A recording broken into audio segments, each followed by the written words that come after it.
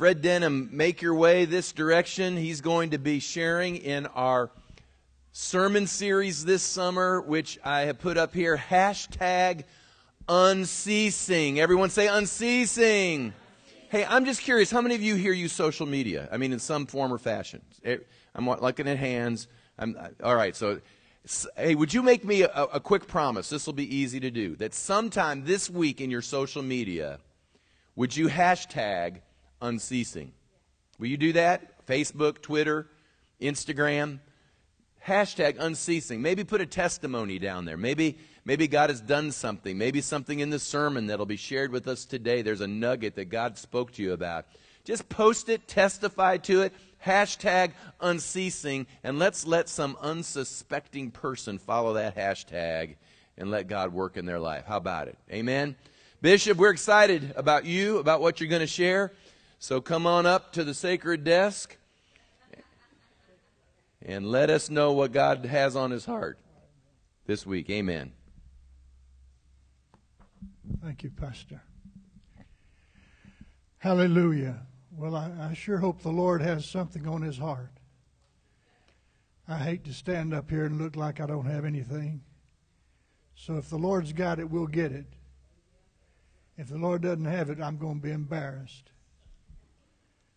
Somebody say amen. We're talking about prayer, aren't we? I can't help but to think of that prolific declaration the pastor made Tuesday night concerning prayer. I need to write that down so I won't ever forget that. For those of you who were not here and to hear that prolific comment, here it is. Most of us have to have our behind in a sling before we pray. Did I quote you correct on that?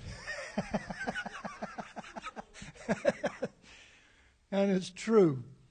Well, hallelujah. And I want to say again, I'm in a personal revival. After our 21 days of prayer and fasting, the Lord put some things in my mind and my heart that I felt were very important for me to do. How many know the Lord asked you to do some things? And so he said, do this and seek me in this way again and see what I'll do. And so it's been 4 months now. And I've been doing what he said I should be doing. And I can testify today that he's now doing some things that only he can do in my heart and my mind. Amen? So we're talking about prayer, and listen, the pastor stirred me up this past Sunday by talking about Isaiah 56. For those of you who don't know, this is my book on the city church, my unabridged, probably for some people unreadable, but anyhow. So I was all stirred up. This past Sunday when he was preaching about Isaiah 56, I got to clapping real hard, and I found myself the only one clapping. And I thought I feel like getting up and running around this place, but if I do that now, everybody probably faint. So I didn't get up and run. But anyhow, I was excited and stirred by Isaiah 56, so I want you to turn there, if you will, with me. Isaiah 56, and let's look at that one more time.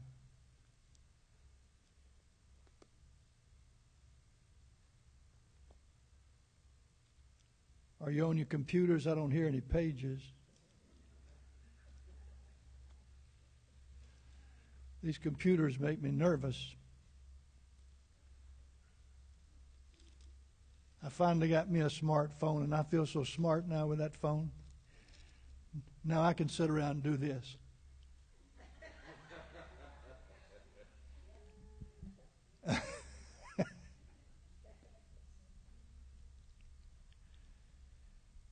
In Isaiah 56, to refresh our memory, Pastor Kevin was in Matthew 21, Jesus referencing this, and it being referenced to him.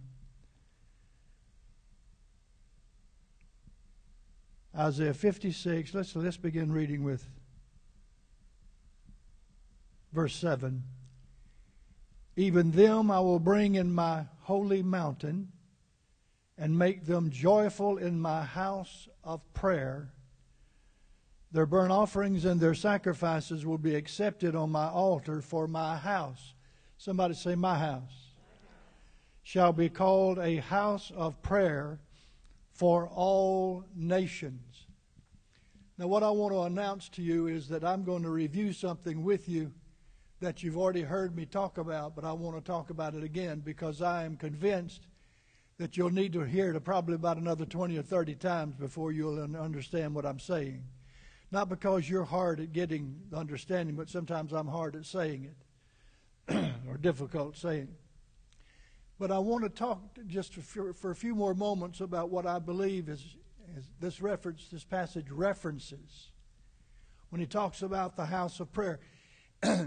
He's literally not talking about this house, but he's talking about this house. See, I've become convinced that there's only one house in our city, and it's not defined by city limit signs. It's not defined by mayors of that particular jurisdiction. It's defined by God Himself, the City Church of Charleston. And this is the house of prayer that he's talking about.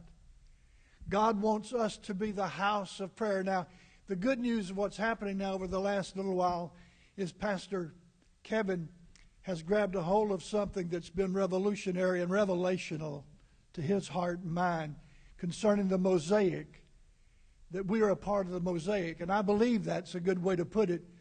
And I also believe that we're seed. I believe that we are a seed of that revelation.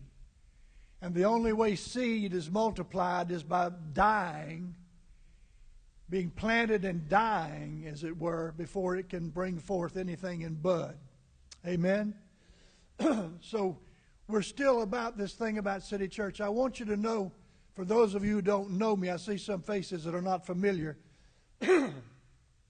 This has been the message that I've been preaching now in this city alone for the last 43 years. I believe it's been 43 years. Yes, it's been July 14th, it'll be 43 years as a pastor. So I'm not just coming up with a message this morning. This is my life's message. This is what I believe is the last frontier. This is what I believe must come to pass before the end can come. That we'll see city churches arising throughout our nation and throughout the world. Some places already have them. I can tell you this, and as I thought about the fact that you spoke of Seoul, Korea, Pastor Kevin, excuse my throat, folks. Dr. Paul Youngie Cho, now called David Cho, laid his hands on a bunch of us back in the 80s to impart city church growth or church growth. Were you weren't there then, were you, Pastor Kevin? You just come on board. I remember you about, 86, 89. But Dr. Cho laid hands on me. He's the pastor, and still I believe is known as the pastor of the largest church in the world. His membership, I think you said now, is over 800,000. But now here's the untold story. Dr. Cho has given more members away than most of us will ever have. He has given as many as 30,000 members on one occasion to go start another church in another part of the city of Seoul, Korea, or outside of that city. Excuse me. Are you there? Yeah, okay. So, this is stirring my heart afresh because I believe that God is wanting to do that in our city. And listen, I just want to make a declaration once again. Good, bad, or indifferent, agree or disagree, I'll make it anyhow. I believe the Spirit of the Lord has come upon Pastor Kevin to carry this ball. Some of you say amen or say, oh me. Yeah. And and I'll say this at the beginning, I was going to say it at the end, but I can tell you when Moses showed up, nobody was excited. When Elijah showed up, nobody was excited. When David showed up, there were very few that were excited, if any, when it comes right down to it.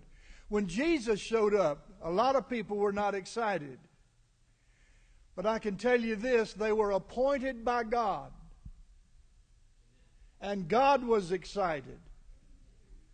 And God took time to show himself strong in behalf of these men. And so I can tell you the same thing still remains true. It takes time. And the Lord has amazed me how much time he takes. I think he ought to speed things up, but when I start thinking he ought to speed things up, it seems he slows things down. So anyhow, Brother Kevin, Pastor Kevin, if anybody doesn't hear this message this morning, this is for you, brother. No, I'm just kidding. But I believe you'll hear it, because I'm looking at Isaiah 56, and I'm reminded of this one more time. Before I read this one more time, turn back to Joel chapter 3. Let me show you something.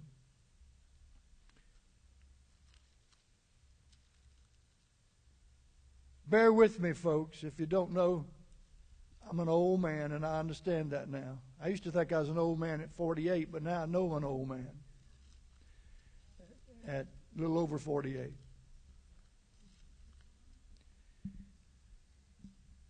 But in Joel chapter 2,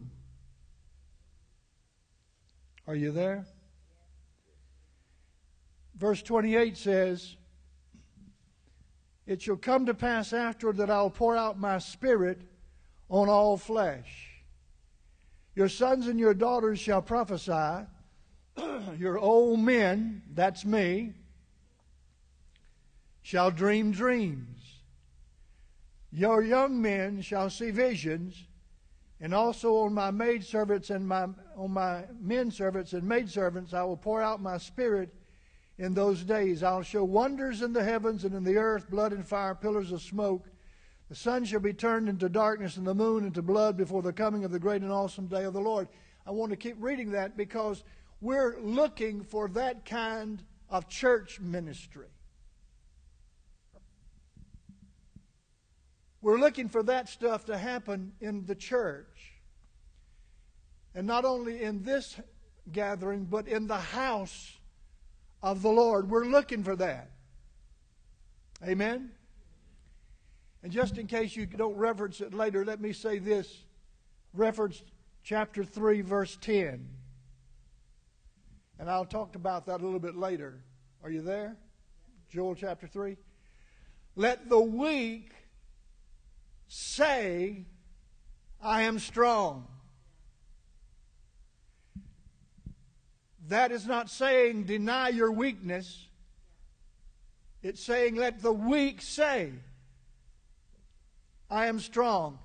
What we're going to learn to do in prayer is to say what God says. I can tell you this, and don't get mad with me, but I'll tell you, you're not praying until you say what God says. I like what somebody said. God doesn't agree with you. He agrees with himself. And so I want to put that in the record. See, when you say, when the Word of God says, "Let the weak say I'm strong," it's not saying that you're denying anything. It's saying you're declaring what he said to say. Let the redeemed of the Lord say so. Now, turn back to Isaiah 56.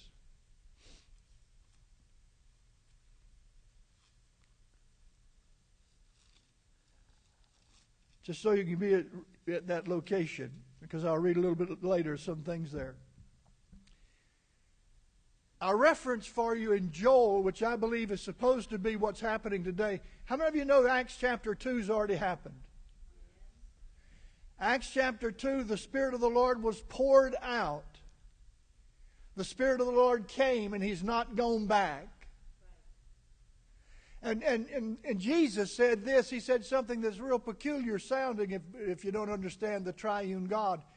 He said that the Holy Spirit proceeds.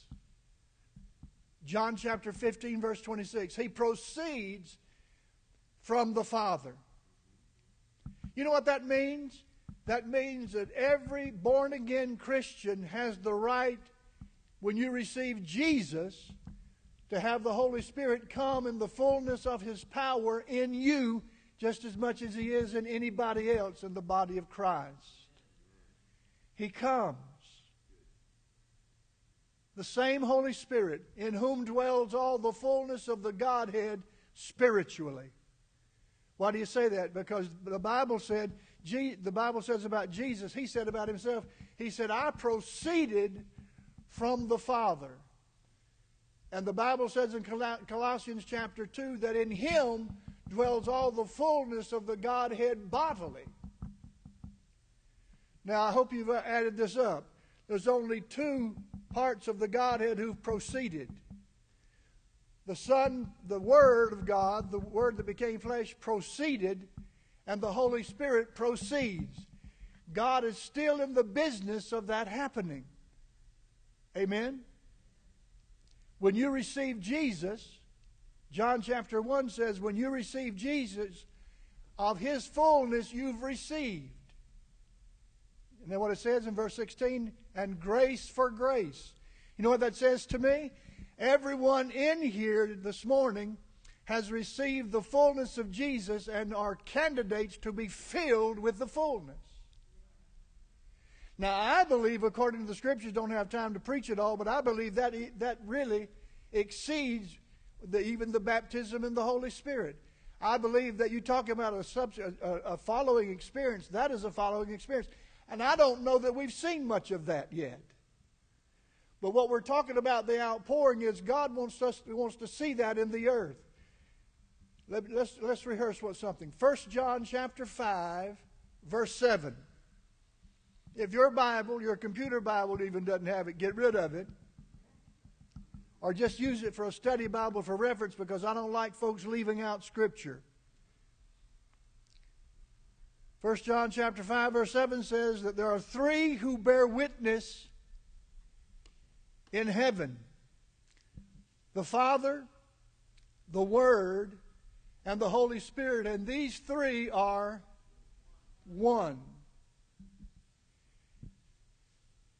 He said in that verse, he said, there are three who bear witness, where? In heaven. Jesus said in Acts chapter 1, He said, when the Holy Spirit comes upon you, when you receive the baptism in the Holy Spirit, what did He say you're going to be? He said you're going to be witnesses. Not about me, but unto me. You will be witnesses. And here I remind you again something I've told you before and tell you again, that the witness he's making reference to is the oneness of the Father and of the Son and of the Holy Spirit. The witness that is in heaven, He wants in the earth.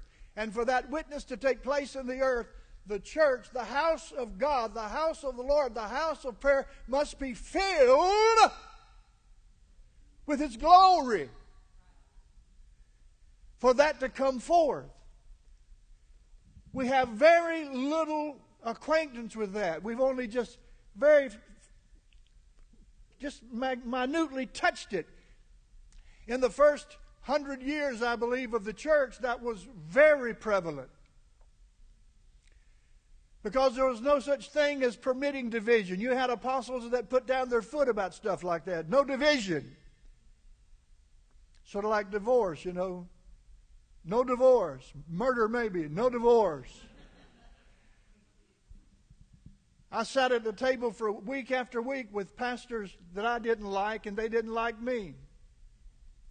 And we argued and debated points of interest that we disagreed on, fought like brothers, and went to lunch together afterward. You know, it wasn't the fact that we would hang out together or go play golf together or go fishing together. Some of them I just didn't want to hang out with. But now when it came to fellowshipping around the Word of God, I was commanded to do that. Submitting one to another in the fear of the Lord. And it's in that context God teaches us. And now without that context, you'll not be taught. You'll remain ignorant. You may think you know something, but you won't know something as you ought to know it. That's what Paul said in 1 Corinthians chapter 8. Remember he said that? He said, you don't yet know how you're going to know. He said, knowledge puffs up. What does love do? Builds up. Edifies. And so the fullness, and the point I am making a point. The point I'm making is to be filled with the fullness of the Lord, I believe is a fullness that really Jesus spoke about in John chapter 7 when he said, out of your belly will flow rivers of living water. Out of your belly will flow. Can you imagine what would happen if we had a bunch of apostles, prophets, evangelists, pastors, and teachers, fivefold ministry with the river of God out of their belly flowing? What this house of the Lord could look like?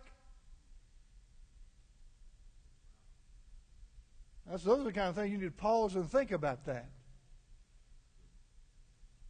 A vision.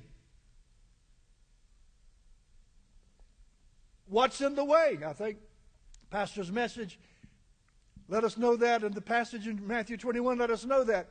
What stands in the way is the business of, quote unquote, the church. The merchandise of the church. It doesn't have to be physical to be merchandised. You can merchandise the anointing. You can merchandise the Word. You can merchandise churchianity. I'm not mad with anybody. I'm just an only pastor here now. Sometimes when I get excited, I'll get louder. Yeah. Not mad. As a matter of fact, I'm old enough now not to be mad. When I used to be much younger, I'd get mad easy.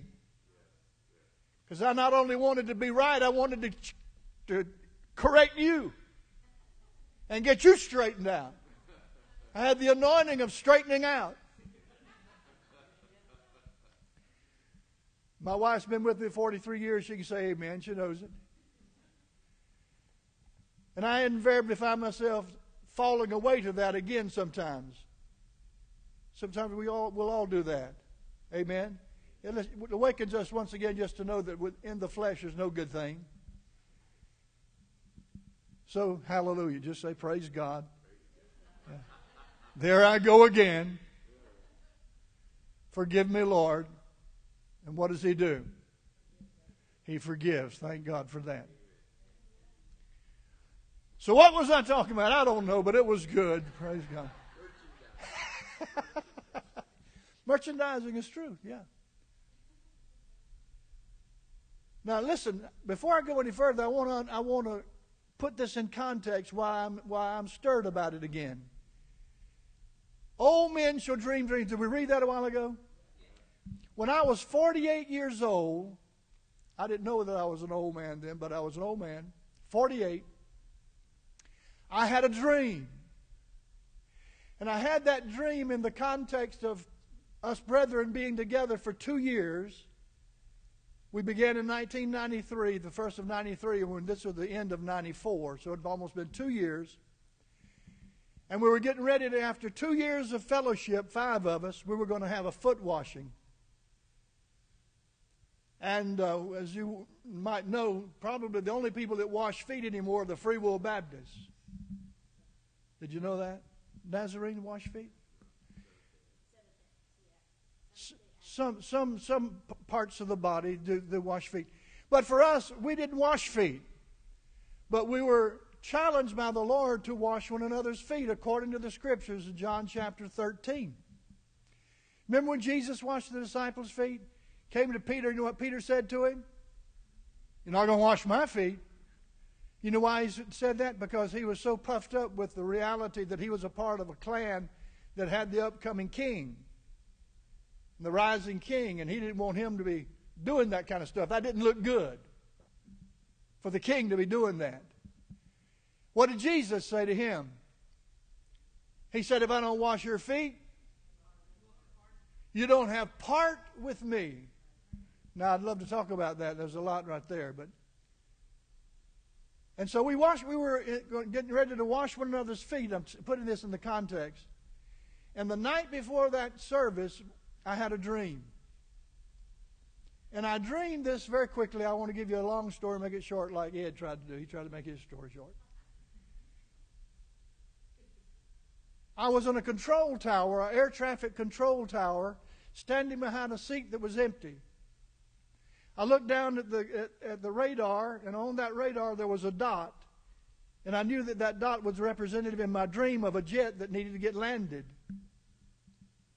Somebody said, why don't you sit down in this seat and land that jet? I said, I'm not trained to do that. I don't know how to do that. And I resisted until finally, by just humiliation, I sat down because, you know, how people can talk you into things. So I sat down. Well, what will it hurt? I sat down and the jet landed. And when the jet landed, I remember distinctly in my dreams as it was landing on this runway, there were trees on both sides of the runway, and the wings were hitting the trees as it was landing. And in the dream, I heard Flight 56. Flight 56. When I shared the dream with the brethren the next day, they said, we believe that jet was representative of the glory of God. And the glory was going to be landing, and he was just using me as a symbol of, in terms of men giving themselves to that ministry for the glory of God to come, for the glory of God to fill the earth, for the glory of God to fill the church. And they interpreted that. It's not just me. There was prophets there among those five. They interpreted those trees to represent the resistance of the body of Christ concerning this message. And so we embraced that. I said, well, what does Flight 56 mean? Well, nobody knew what Flight 56 was. Long story short, a year later, 2 or 3 of us decided that we were going to go to Toronto for the outpouring of the Spirit that was there. How many of you heard of Toronto and the outpouring? Yeah, most of you have. But there was a great outpouring in Toronto, Canada that was miraculous. Joel chapter 2 was happening. There were signs and wonders and miracles. I mean, there was just crazy stuff happening in the Spirit. We had been experiencing that here in our own house. And so we went to Toronto to see if they had what we had, and you know, we had what they had.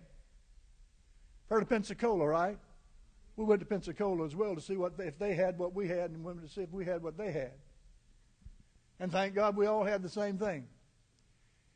But this is what's important, and this is what my point.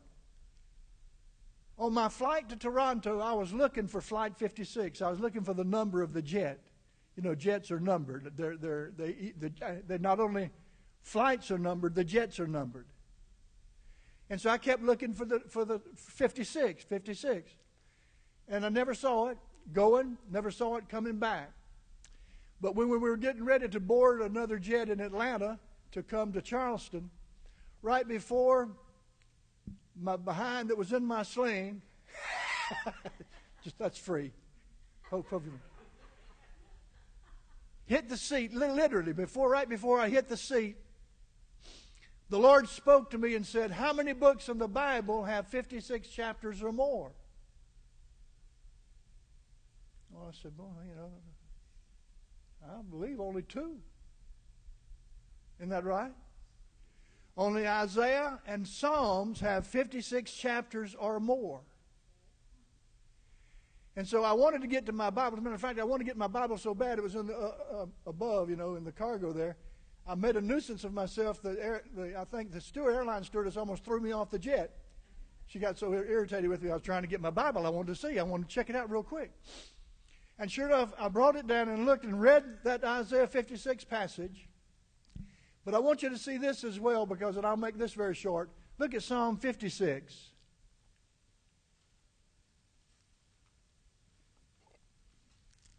What I'm not telling you today, and I hope to tell you over the next 2 or 3 years that we're together, maybe 10 years or whatever, who knows? Because you're going to hear this again. After a while, I hope you'll be able to tell me this story. You see, for Psalm 56? Now let me say this before we read this. In 1990, I had a personal revival that began on September the 1st. I started September the 1st. By the end of October, I was in a personal revival that resulted from my reading the Bible an hour every day. I came to that commitment because I heard you could read the Bible through in 80 hours at pulpit speed. And I thought, boy, that's not bad. Every 80 days, I could read the Bible through. So I committed myself to that process, and as a result, came into a personal revival, reading the Word of God, and continued that way for years and years, and continue that way to this day, by the way. And so that's what's important about Psalm 56. So the Lord said to me, Isaiah 56 is for the church. Psalm 56 is for you. Are you now in Psalm 56? Look at verse 10. Well, actually, verse 3 said, whenever I am afraid, I will trust in you. In God, I will praise His word. Confirmed. In God, I put my trust. I'll not fear what can flesh do to me. Verse 10, you see there? In God, I will praise His word. In the Lord, I will praise His word. I hadn't seen that throughout the whole of the Psalms. But there it said it four times. In God I have put my trust, I will not be afraid. What can man do to me? It's very important because now this is what you don't know of the testimony. We were being told we were of the devil when the Holy Spirit was poured out. Isn't it amazing? Read the book of Acts chapter 2. They were calling them of the devil too. They were confused. They were mocking them. This is important for me to say because actually I believe it's come to pass. When the Lord came like He did when He poured His Spirit out in our house, the Lord said to me this. He asked me a question. He said, are you willing for me to tear your church up so I can build mine? Some of you don't look too excited about that. I was excited about it because I was thinking, now, Lord, if you can build your church by tearing mine up, have at it. And he meant that literally. I thought it was figuratively. I thought we were on our way. I thought, man, this house is full of glory. Great day. God's moving. This is it. This is it which the prophet spoke about. The Spirit of the Lord has come. No turning back. And what I've come to find out is that was just a foretaste. For us in this city, I believe it was the former rain. Anybody with me? See, the Lord's not finished with our city. The Lord is raising up witnesses in our city. Testimonies in our city. And the Lord, I believe, I'll say this once again this morning. I hope it doesn't put any pressure on Pastor Kevin. The Lord sends prophets. This morning I'm speaking to you prophetically. I'm speaking to you as a prophet. I believe I know of which I speak. The Lord has given me dreams, and I'm just sharing this little bit of a dream with you now to tell you I believe it has reality check to it. It's not some hope so, maybe so. I believe it's the Lord saying, I will so. Amen? As I used to tell my people, say amen. I get lonely up here sometimes.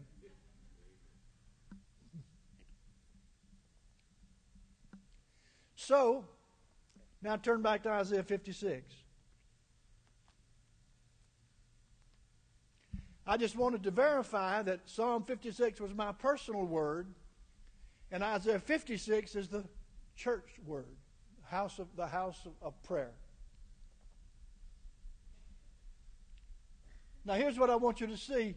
Again, this is not for criticism, but for a reality check. The devil hates the glory of God. The devil hates the children of God. The devil hates his appointed day when his doom is coming. He may be stupid enough to believe that.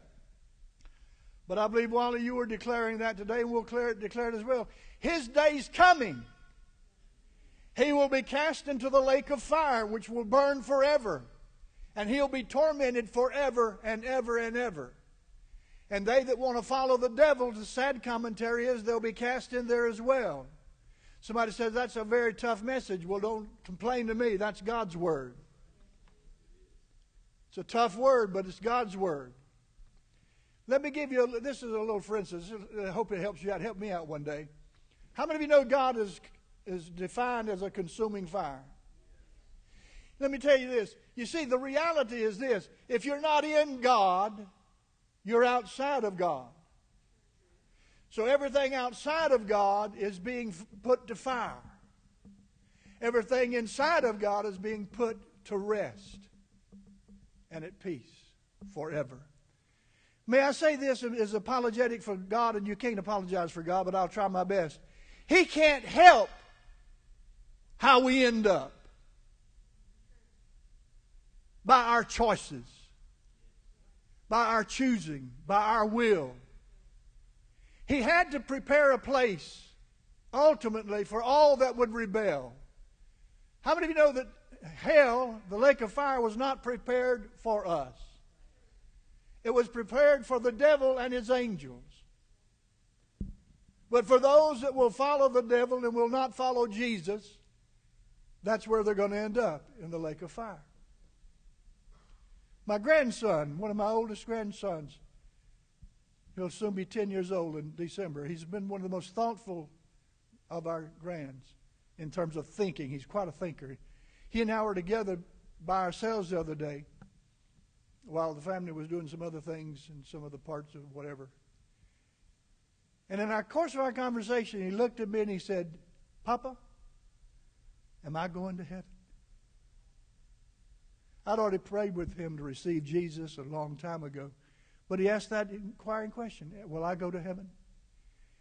You know what I told him? The same thing I tell you. If you follow Jesus, you can follow Jesus right on into heaven, son. Isn't that a good answer? Never forget the young man. Remember Tom Kite, the great golfer? His son works out at Stono. David Kite's his name. I said to David, I need to hear your testimony sometime, Dave. Finally, after a long time, he was standing behind the counter. I said, man, I'll never get to hear it. Come on, give me your testimony. He said, well, okay. He went to University of South Carolina. He said, my first year of college, this is a short story. My first year of college, I decided to follow Jesus. He didn't say, my first year of college, I got born again. I received Jesus. I made him the Lord of my life. He didn't say any of that. He said, I decided to follow Jesus. Remember what Jesus said to the folks that came after him? He said, follow me. I will make you to become. Aren't you glad he said that? See, you can be assured this morning that if you've decided to follow Jesus, he'll make you to become what's necessary for you to follow him right on into heaven. Somebody said, well, that doesn't leave me a lot of confidence. You're not supposed to have confidence in yourself. You're supposed to have confidence in who you're following. The assurance is in him. He's the faithful one. If you're trusting in your faithfulness, you've already in terrible shape.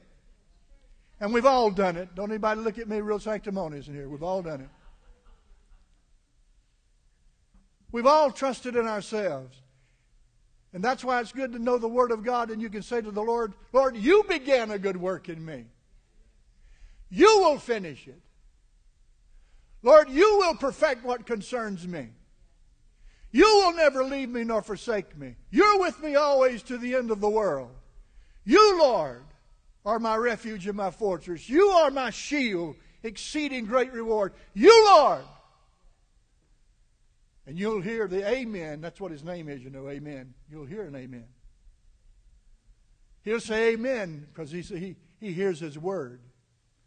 What you're saying when you say that to him. What time did I start? I don't even remember. How long have I been going, Pastor?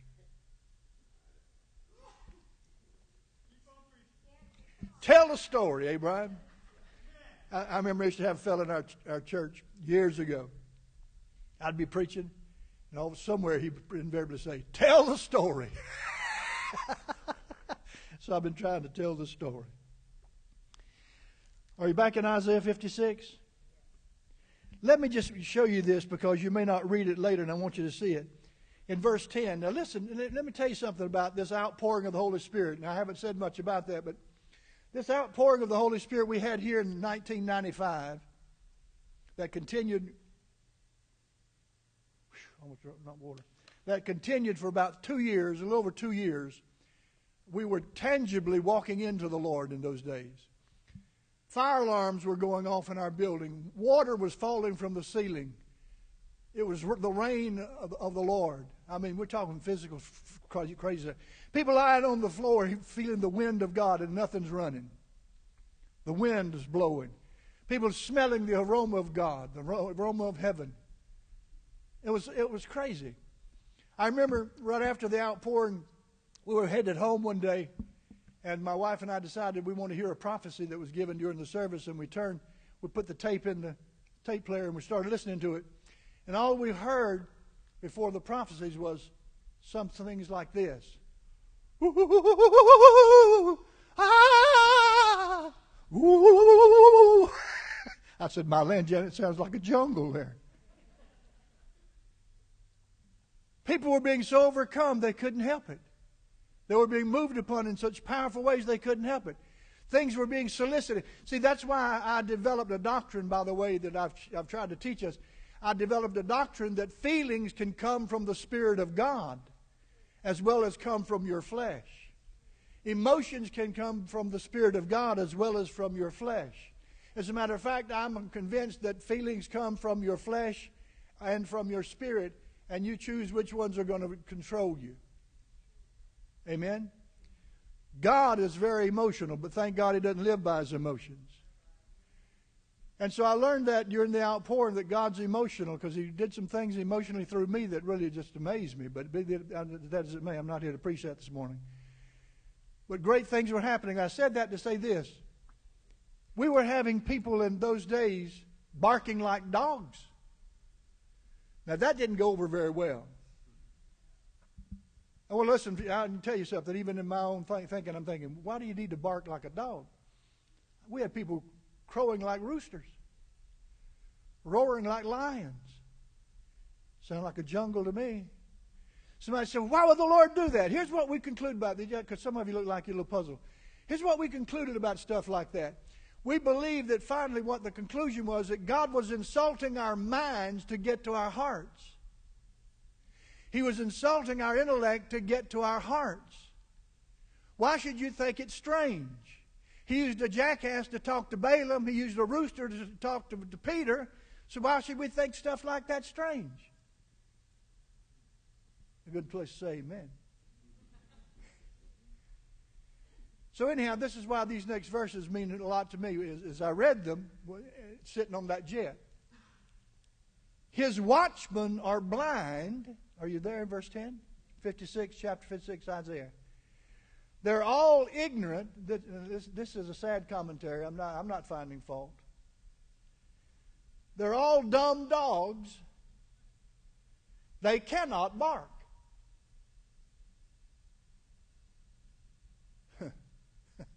I've read that and I thought, Lord, you are really something. You are declaring that they can't bark, which is all they needed to do was just bark. When you come home and your dog's glad to see you, what does he do? If he's a barking dog, he probably will bark. Amen? Hey, by the way, I'm going to pick up on what Pastor Kevin's talking about. We must be converted. You didn't know you were talking about this in this context. But you were talking about the little dog being excited to see you. As a witness of prayer, how we should become, when we should become that way. Well, that's really what Jesus meant when He said, except you be converted and become His little children. He didn't say become childish. He said become as little children. Amen. I heard Andrea say something about that the other day. It's true. Not childish, but become as little children. What will little children do? Especially when they're about 2 years old, if they're able to walk and they can say, Dad, Dad. Probably up to 4 or 5 years old. They run to Daddy when he comes home. Amen. Glad to see him. Man, I mean, nothing else matters. I'm just glad to see. I believe that's what he's talking about. Except you be converted. So I'll put an extra C in your outline there. I hope you don't mind me making an addition. Because I'm persuaded of this. God is the convictor. God is the convincer. And God is the converter. You better be glad for that. Because you can't convert yourself. You can't convict yourself. You can't convince yourself. And you can't convert yourself. But except you be converted, you cannot enter the kingdom of God and become as little children. You cannot enter the kingdom of God. What is the kingdom of God? The kingdom of God is righteousness, peace, and joy in the Holy Spirit. The kingdom of God is all about the Holy Spirit making clear and making very obvious to us who Jesus is. Why was the Holy Spirit sent? He was sent to talk about Jesus. He wasn't sent to talk about himself. He was sent to be the teacher. To teach what? To teach about Jesus. Why did Jesus come? He didn't come to talk about himself. He came to talk about the Father. The only time he talked about himself was he was talking about something that put the Father in glory and magnified the Father. Amen? That's true. Hallelujah. And so he goes on to say here, let me just read the rest of this. Sleeping, lying down, loving to slumber. Yes, they are greedy dogs. Greedy. Commercial. Competitive. Which never have enough. They are shepherds who cannot understand. They have no understanding because they can't be taught by God. When you grieve the Holy Spirit and quench the Holy Spirit, you have no teacher. You know what happens when somebody gets grieved and what's the other word I use? Grieved. What I just used it. My mind does that sometimes to me, folks. Pause for the cause. Grieve the Holy Spirit and quench the Holy Spirit. Yeah. When you do that and you're in a relationship, in a husband-wife relationship, in a friendship, what happens? I'll tell you what happens. They shut up. There's no talking. And that's when you ask the question, what's wrong? And that's when they say, nothing. There you have witness to the fact that there is really something wrong. So when you grieve and quench the Holy Spirit, He shuts up. And I say that respectfully and reverently. He's the teacher. And so if He is not speaking, who's teaching? See? So that's why they don't understand. They all look to their own way, everyone for his own gain and from his own territory. Now, I was really serious about my time a while ago. Turn to Mark chapter 4. Excuse me, chapter 11. Because I don't have time. Here's what I trust. I'm going to tell you this, and I'm not just being facetious. I'm being very truthful. I trust Pastor Kevin to really lay it all out, because I'll be all over the woods. But Brother Kevin, God's used him to get us in a pathway and take us through the woods. Sometimes you'll wonder, where's Brother Denham? I don't know. He went to some part of the woods we can't see him. Oh, Jesus. I used to have people say, I really enjoyed that. And I want to say, well, what was it you enjoyed? And basically what they would say was, I don't know, but it felt good. But in Mark chapter 11, I want to read this little passage to you and conclude with these thoughts as best I can. Jesus answered and said to them, have faith in God. Now we're going to get back to something here that has to do with, let the weak say, I'm strong. Remember that? Joel 3:10. Now here's the witness of Jesus that that's the way to pray. Let me say this to you. Here's another thing. another witness to my being an old man. 9 years ago, I had a dream. We were getting ready to start a ministry downtown for outreach into the inner city. And a few days before that, all that happened, or a few days maybe after it happened, I forget exactly if it was before or after. I had a dream, Pastor Kevin. I dreamed about a passage of Scripture. I never had done that in the approximately 40 years that I've been preaching. But I had a dream about a passage of Scripture. And when I dreamed about this passage of Scripture.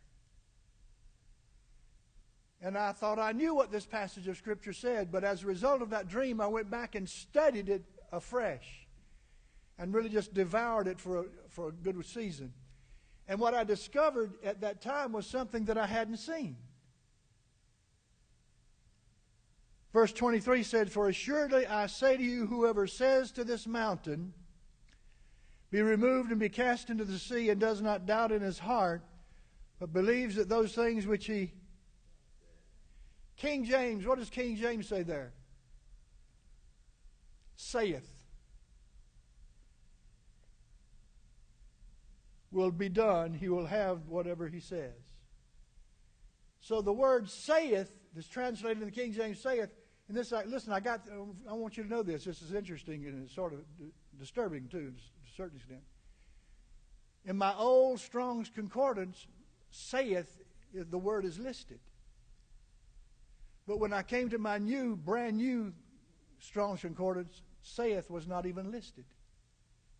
And I'm thinking, that's one of the greatest words that you need to find out. For those of you who have a Strong's Concordance, by the way, they're in both the new and the old one, the number is 3004. This word that we want to understand what it means. You get a hold of this. I hope you do, because I'm still getting a hold of it. I feel like I've fallen away from it, and I'm getting back to it. You understand what I'm saying? Thank God for the 40 days of prayer and fasting. The word there that's translated saith comes from the Greek word lego. Remember that, Pastor? And then it says, the word means to lay forth. By way of comparison, figuratively, relate. In words, relate in words, and then it says in parentheses this, usually of systematic or set discourse. Thus we have declaration. Thus we do the Apostles' Creed. Thus when the Lord Jesus was tempted by the devil, He didn't give him some philosophical answer. What did Jesus give the devil when He was tempted by the devil? It is written. The devil had assaulted Jesus as if he said, if you are the Son of God. Have you ever heard that in your own heart and mind? If you are a son of, if you are a child of God. What should be your answer to the devil? It is written. This is the word. I have received Jesus as my Lord. Of His fullness I've received, and grace for grace. The law came by Moses, but grace and truth came by Jesus Christ. His grace is all I have need of. His ability is all I have need of. His DNA is all I have need of. His divine nature ability is all I have need of. I'm trusting in what He said. Listen, that's been my struggle ever since I gave my life to the Lord. I'll confess this to you. I was in Bible school quoting 1 John 5, 11 through 13. Remember what that says? He who has the Son has life. He who does not have the Son of God does not have life. These things I have spoken unto you that believe on the name of the Son of God, that you may know. And I said, Lord, you said you may know you have eternal life. So if I stand before you on that day, before I get a real good witness going on inside, I'm going to say this to you. I trusted what you said. Now see, the devil is still coming to get what God said out of your heart. The devil is still coming for the Word. He could care less about you, but he's coming for the Word that's in you. That's why he doesn't want you to be here and gathered together under the man of God, hearing the Word of God, because the devil is out to get it. He's out to keep you from it. He knows if you get it, he's in trouble. He's got another one saying to him, it is written, and I say unto you, I say, I am strong because the Word of God says, let the weak say I'm strong. And there's never been anybody weaker than myself. So I'm going to say I'm strong in the power of His might. I'm going to say with the Apostle Paul, when I am weak, then I am strong. I will therefore glory in my weakness, that the power of God may rest upon me. Hallelujah. Folks, that's what prayer is about. I've just come to tell you, when Jesus said, have faith in God, He just simply said, have the faith of God. That can also be translated that. Isn't that correct? Have the faith of God. Everybody in here that's been born again, you have the faith of God. Everybody raise your hand and wave at me. You just attested. You have the faith of God. The faith of God is a spirit. 2 Corinthians chapter 4, verse 13. We having the same spirit of faith, therefore we believe, therefore we speak. We believe, therefore we speak. And Pastor Kevin's been really driving that home to us. Speak it, say it, declare it, claim it. This is not blab it and grab it and claim it and name it, whatever. This is not, we're talking about the spiritual context. We're talking about spiritual warfare. This is the warfare of God. Listen, forgive me, I got a little excited. My wife and I did something this past week everybody ought to do. You ought to watch The Warrior Room. The War Room. It's a warrior room too. How many of you have seen the movie The War Room? How many of you know you need to watch it again? We cried the second time as well, so it's...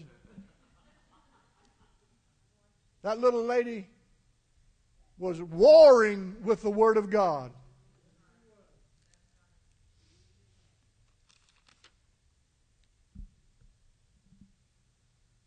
Second Corinthians chapter 2, verse 11 says, lest Satan should take advantage of us, for we are not ignorant of his devices. Well, I tell you, the devil's done a good job of convincing us we're pretty smart in the church. I was so glad to hear the testimony of Pastor Kevin talking about a pastor that he knew intimately in the church situation he knew intimately. And that pastor of a church of thousands, was repenting before his congregation that he had let go of biblical words and would not say biblical words because they were offensive to the natural mind. And he didn't want to offend the natural mind. But in his repentance, he's come back and now he's preaching Bible words like redemption, sanctification, covenant, These Bible words. You can't improve on the Bible, folks. We wrestle against principalities, against powers, against the rulers of the darkness of this age, against spiritual wickedness in the heavenly places. Our enemy is the devil. Our enemy is not who's across the driveway. Our enemy is not the one who's around the corner down the street. It's not among the Roman Catholics or the Lutherans. We may have some differing opinion, but we're not their enemy. They're not our enemy. Our enemy is the devil himself. And so we're going to have to fight this enemy with spiritual warfare. Amen? That's really what we're ultimately talking about here. Ephesians 6, 13 and 16. Therefore take up the whole armor of God. We quoted that this morning, I believe. Above all, taking the shield of the faith. Don't have time to develop that, and I won't. But the faith, that's you and me. Everybody say, I am a part of the household of the faith. You are. We're one. The Holy Spirit has joined us together. We are one body. We are one spirit. Hallelujah.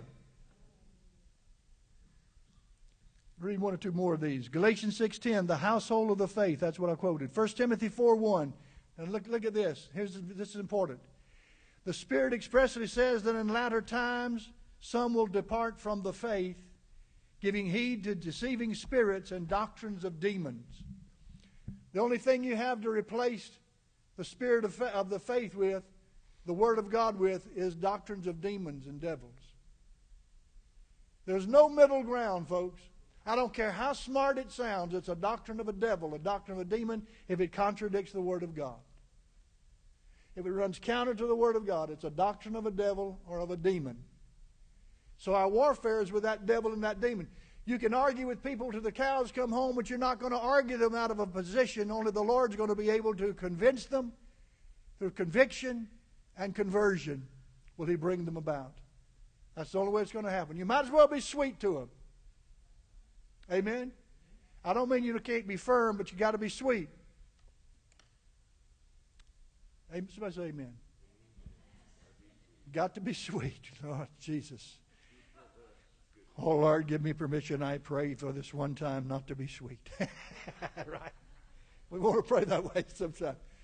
Forgive me for what I'm about to do.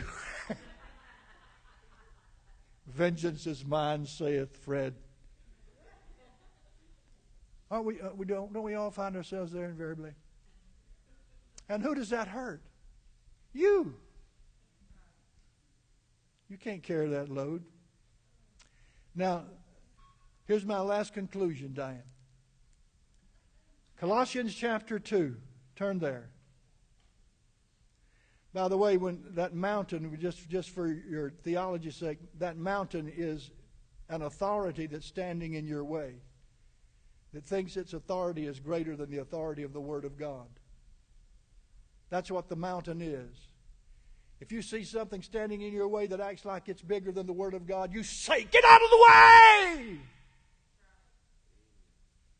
Be removed! Cast into the sea." Well, I don't see anything different. That's not what you're looking for. You're looking to agree with God. God agrees with you, and He says, "I'm on board taking care of it." Amen. Colossians chapter 2, you there?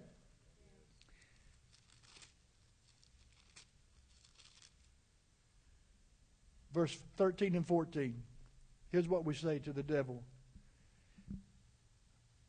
I have been delivered from the power of darkness. I'm personalizing. You see that? You're personalizing. I've become a partaker of the inheritance that's in the saints and the light. He's delivered me from the power of darkness and conveyed me into the kingdom of the Son of His love. I've been transferred. I'm living in the realm of the kingdom. Somebody, well, why do you pray the kingdom come? Because the kingdom has come. Because the kingdom has come, it's coming. That's why we pray the kingdom come. Somebody says, I don't need to pray the kingdom come. Well, that's not what the Bible said. Jesus said, pray the kingdom come. Well, the kingdom's already come. Well, that's why you can pray kingdom come, because it's already come. Does that make any sense to anybody? I'm not talking double talk. The Bible says He's already chosen us before the foundation of the world. You know what that means? We can choose Him. If He's chosen us already, Wally, then we can choose Him. But if He hasn't chosen us, we could choose all day and it wouldn't make any difference. If the kingdom hadn't already come, we could pray to the cows come home, the kingdom come, but it never would come. But Jesus told His disciples, He said, I'm not going to drink this fruit of the vine with you until the kingdom of God comes. Remember that? And after He was raised from the dead, He drank with them and He ate with them, didn't He? Yeah. All right, verse 21. Here, I'm finishing. This is it, guys. 21 through 23. And you who once were alienated and enemies in your mind by wicked works, yet now He has reconciled in the body of His flesh through death to present you holy and blameless and above reproach in His sight. That's one of the most amazing verses I've ever read. And I've said to the Lord invariably, you can present me holy and blameless and above reproach in your sight if I continue in the faith. Isn't that what it says? Grounded and steadfast and not moved away from the hope of the gospel which we have heard. Lord, you're going to present me that way to you. You're going to do it. Well, that relieves a lot of pressure, doesn't it, Jamie? Man, the pressure's off. Follow me. I'll make you to become. I said, all right, Lord, you got a real problem, and that problem's me. Start to work. Because I'm not going to quit on you, because I know you're not going to quit on me. And I know if I don't quit, I'll finish. I'll finish my race. I'll finish my course. I'll be able, by your grace, to keep the faith. Hallelujah. It's what God says. Reinforce what your life, your soul, your spirit, your body with what God says. And when you think you don't know how to pray, memorize a scripture or two and just wear it out. Somebody said, what do you mean? That's what I've been doing for years. That's how I have so many scriptures memorized, because I've been replying them to myself. Everybody stand up. I'm finished.